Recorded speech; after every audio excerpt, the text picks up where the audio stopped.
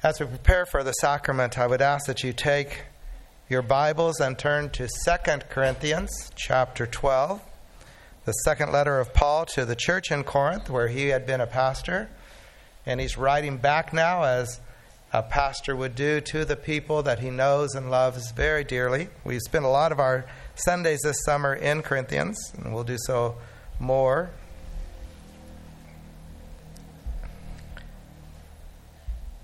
2 Corinthians 12:2, and we'll read that in just a moment. As you may know, the Gallup organization has spent a great deal of money and time understanding our strengths, our human strengths. They created a wonderful study or a test that can be taken that will identify one of about 30 different strengths that you would have. And for a fee, they'll tell you what your top 5 strengths are.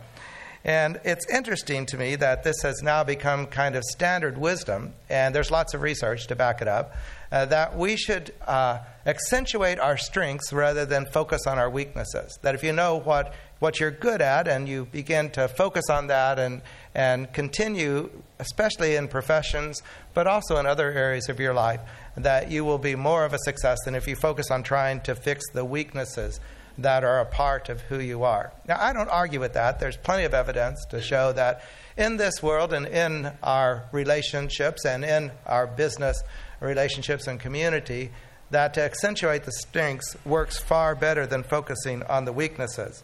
But the question that any of us as Christians would have immediately would be, well, is that also true in the spiritual realm? When it comes to doing things for God, is it out of human strengths that we do those? Or is there some other way that God works and that allows us to put the praise to God rather than to think that somehow we, in our strength and in our ability, were able to accomplish it? Does God work in a different way? That's the question we want to focus in today, and we'll answer it by understanding what Paul says to his people in Corinth. Now, you remember, I've told you that the Greeks, of course, are a very sophisticated ancient culture.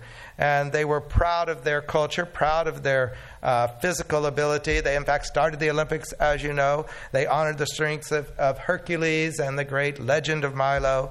So the Corinthians particularly saw human strength and human abilities, human intellect, as being important. Not unlike American culture today, that we focus on physical well-being and strength and intellectual development, thinking that, of course, will get us further in life. And so when Paul says these words, they're very contrary to the culture of ancient Greece and perhaps in our culture today. I will boast all the more gladly about my weaknesses, so that Christ's power may rest on me. He even goes so far as to say, this is why, for Christ's sake, I delight in weaknesses, in insults, in hardships, in persecutions, in difficulties. For when I am weak, then I am strong. And when Paul said those words, as I said, he was going against all the common knowledge, the strength finder culture that is saying that it's in something in you that makes you valuable to God and his work. It's some strength that you have that God can use you. And so we want to understand, what is Paul saying there, and in what way is that true and not true within each of our lives? So let's look, Corinthians chapter 12, start with verse 2. We're only going to read 8 verses this morning and stop at verse 10. Paul says, I know a man in Christ who 14 years ago was caught up to the third heaven. Whether it was in the body or out of the body, I don't know. God knows. And I know that this man, whether in the body or apart from the body, I do not know, but God knows. He wants to make sure you understand that.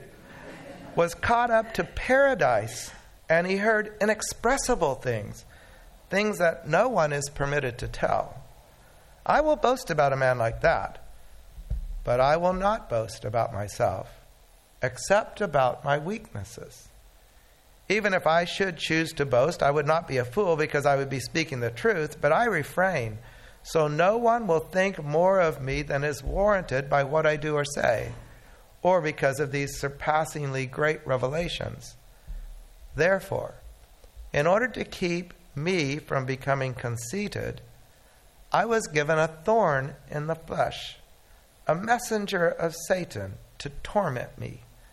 3 times I pleaded with the Lord to take it away from me, but he said to me, my grace is sufficient for you, for my power is made perfect, complete in weakness.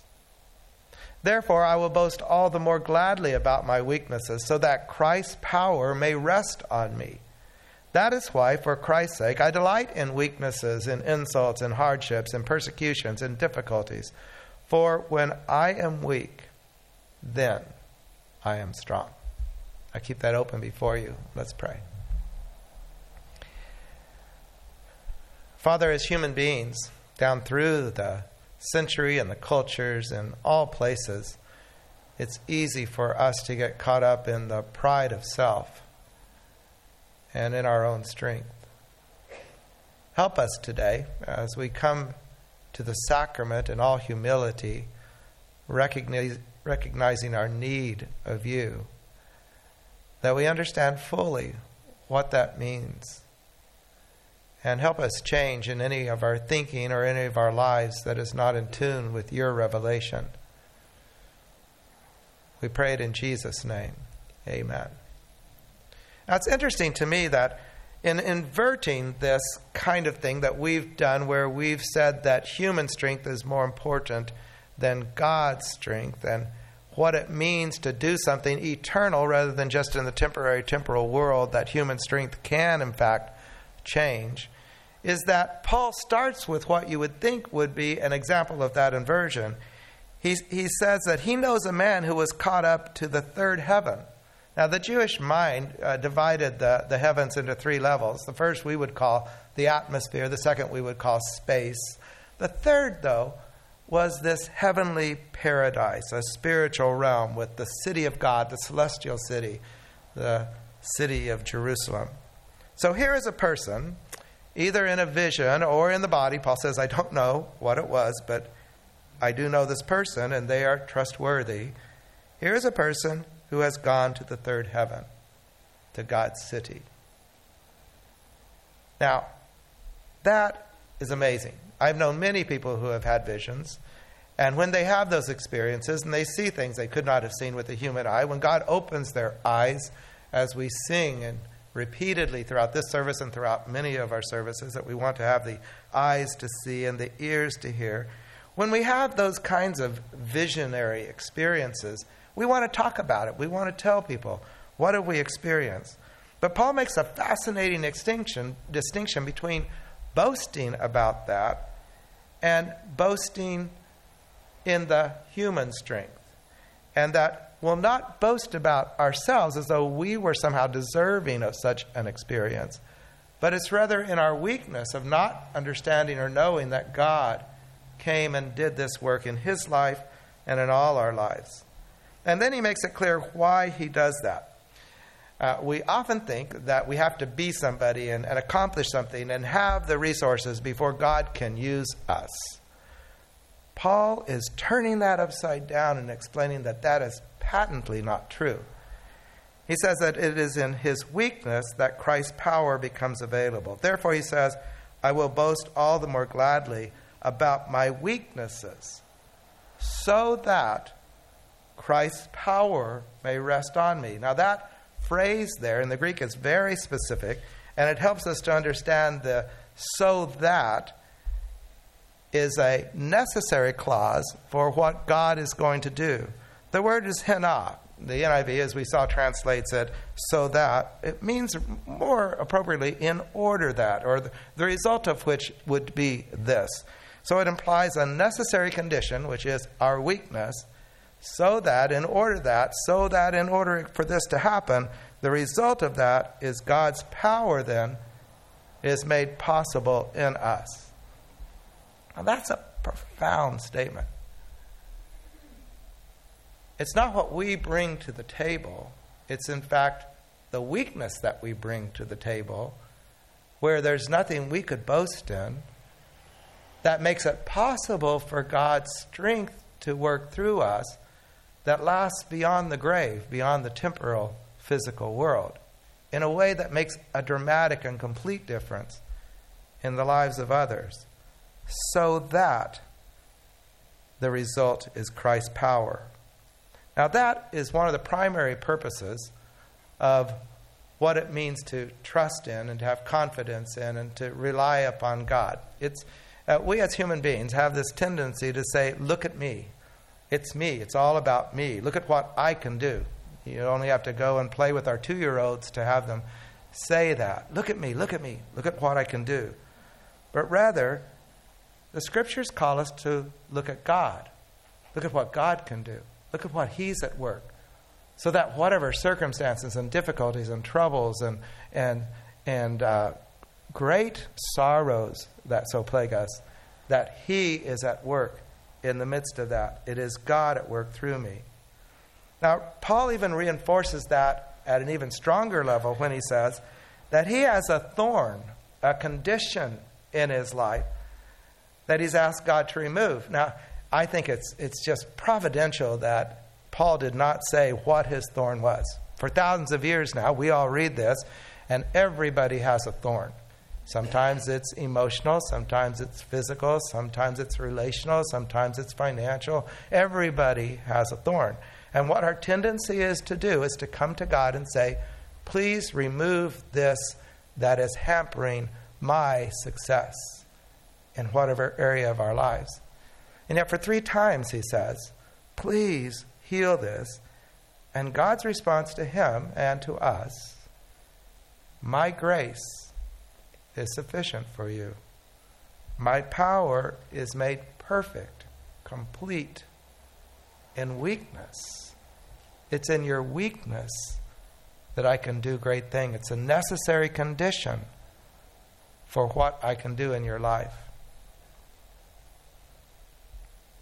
So we go back to the question, if Strength Finders is a helpful wisdom in being successful in this temporary existence because we're working on our strengths, is it different when we're working on things that are eternal? Does God work differently than Gallup polls? And the answer is yes. God works differently than human wisdom and human thoughts.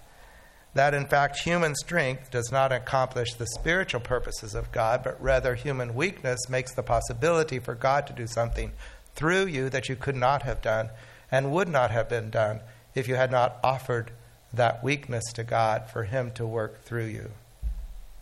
Now that hits us in 2 primary ways. First, it hits us in our pride. Christians have long recognized that the number one deadly sin, the sin that plagues all humanity, is pride. It also hits us in the kind of the other side of that coin of insecurity, lack of confidence, not assuring that we're able to be adequate for God to use, as though we're not of infinite and eternal importance. Yes, you are. But not through your strength, but through what God can do in you in a life surrendered to Him, such that He's able to work. It's in that, of course, that we have humility before God and confidence in God. One of the things that God has done very dramatically in my own life is that when I think a sermon is really good, right, and I think, wow, I really got that. Oftentimes, I don't see spiritual impact.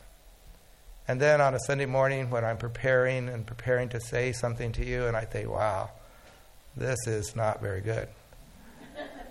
It's then that scores of you will say, God was speaking to me today. He spoke directly. He spoke deeper than I've heard. And I learned very, very early in ministry that it's not through a pastor's prowess or a pastor's intellect or a pastor's prideful strength that God works. It's through availability. It's through opportunity. It's through saying, God, if there's anything you want to say, I want to say it in the way you want it said. And if I can't say it adequately, please speak to them directly through your Holy Spirit. For this is a profound moment. The sacrament is particularly a profound moment. It's a moment of great humility where we come before God and we say, I don't deserve, but I receive. I know that it's not by my pride and righteousness, but it's by your grace and mercy. I need forgiveness.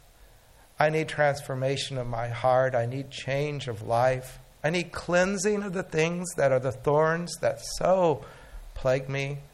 I need you. And that's where the sacrament is, this willingness to come forward and to receive in humble confidence what God wants to do within our lives. And it's the great moment in which all of us are equal before the foot of the cross, and we all come in equal weakness to the great majesty and power of a God that loves us and is at work within us. And so we invite you. I don't know whatever state you're in this morning. I don't know what thorns you're struggling with. I don't know what it is that's caused you to feel pride and therefore to separate you from being able to be effective eternally before God. But whatever it is, I invite you. You don't have to be a member of this church or any church. We serve open communion. And we encourage you to come and make your honest confession to Almighty God and to allow Him to, in fact, transform and to change you. Life seldom works out as any of us expect it to. There are often things that come upon us that we think has destroyed our family or our lives or our health. And yet, you don't have to walk very long with God, and you begin to have a wonderful confidence and praise and thanksgiving to God that the Eucharist, that expression of thanksgiving that the sacrament is. And we are blessed. As I talk with people who have walked through very difficult things, and they just talk about the blessing and the praise of God, even in the midst of, and certainly after.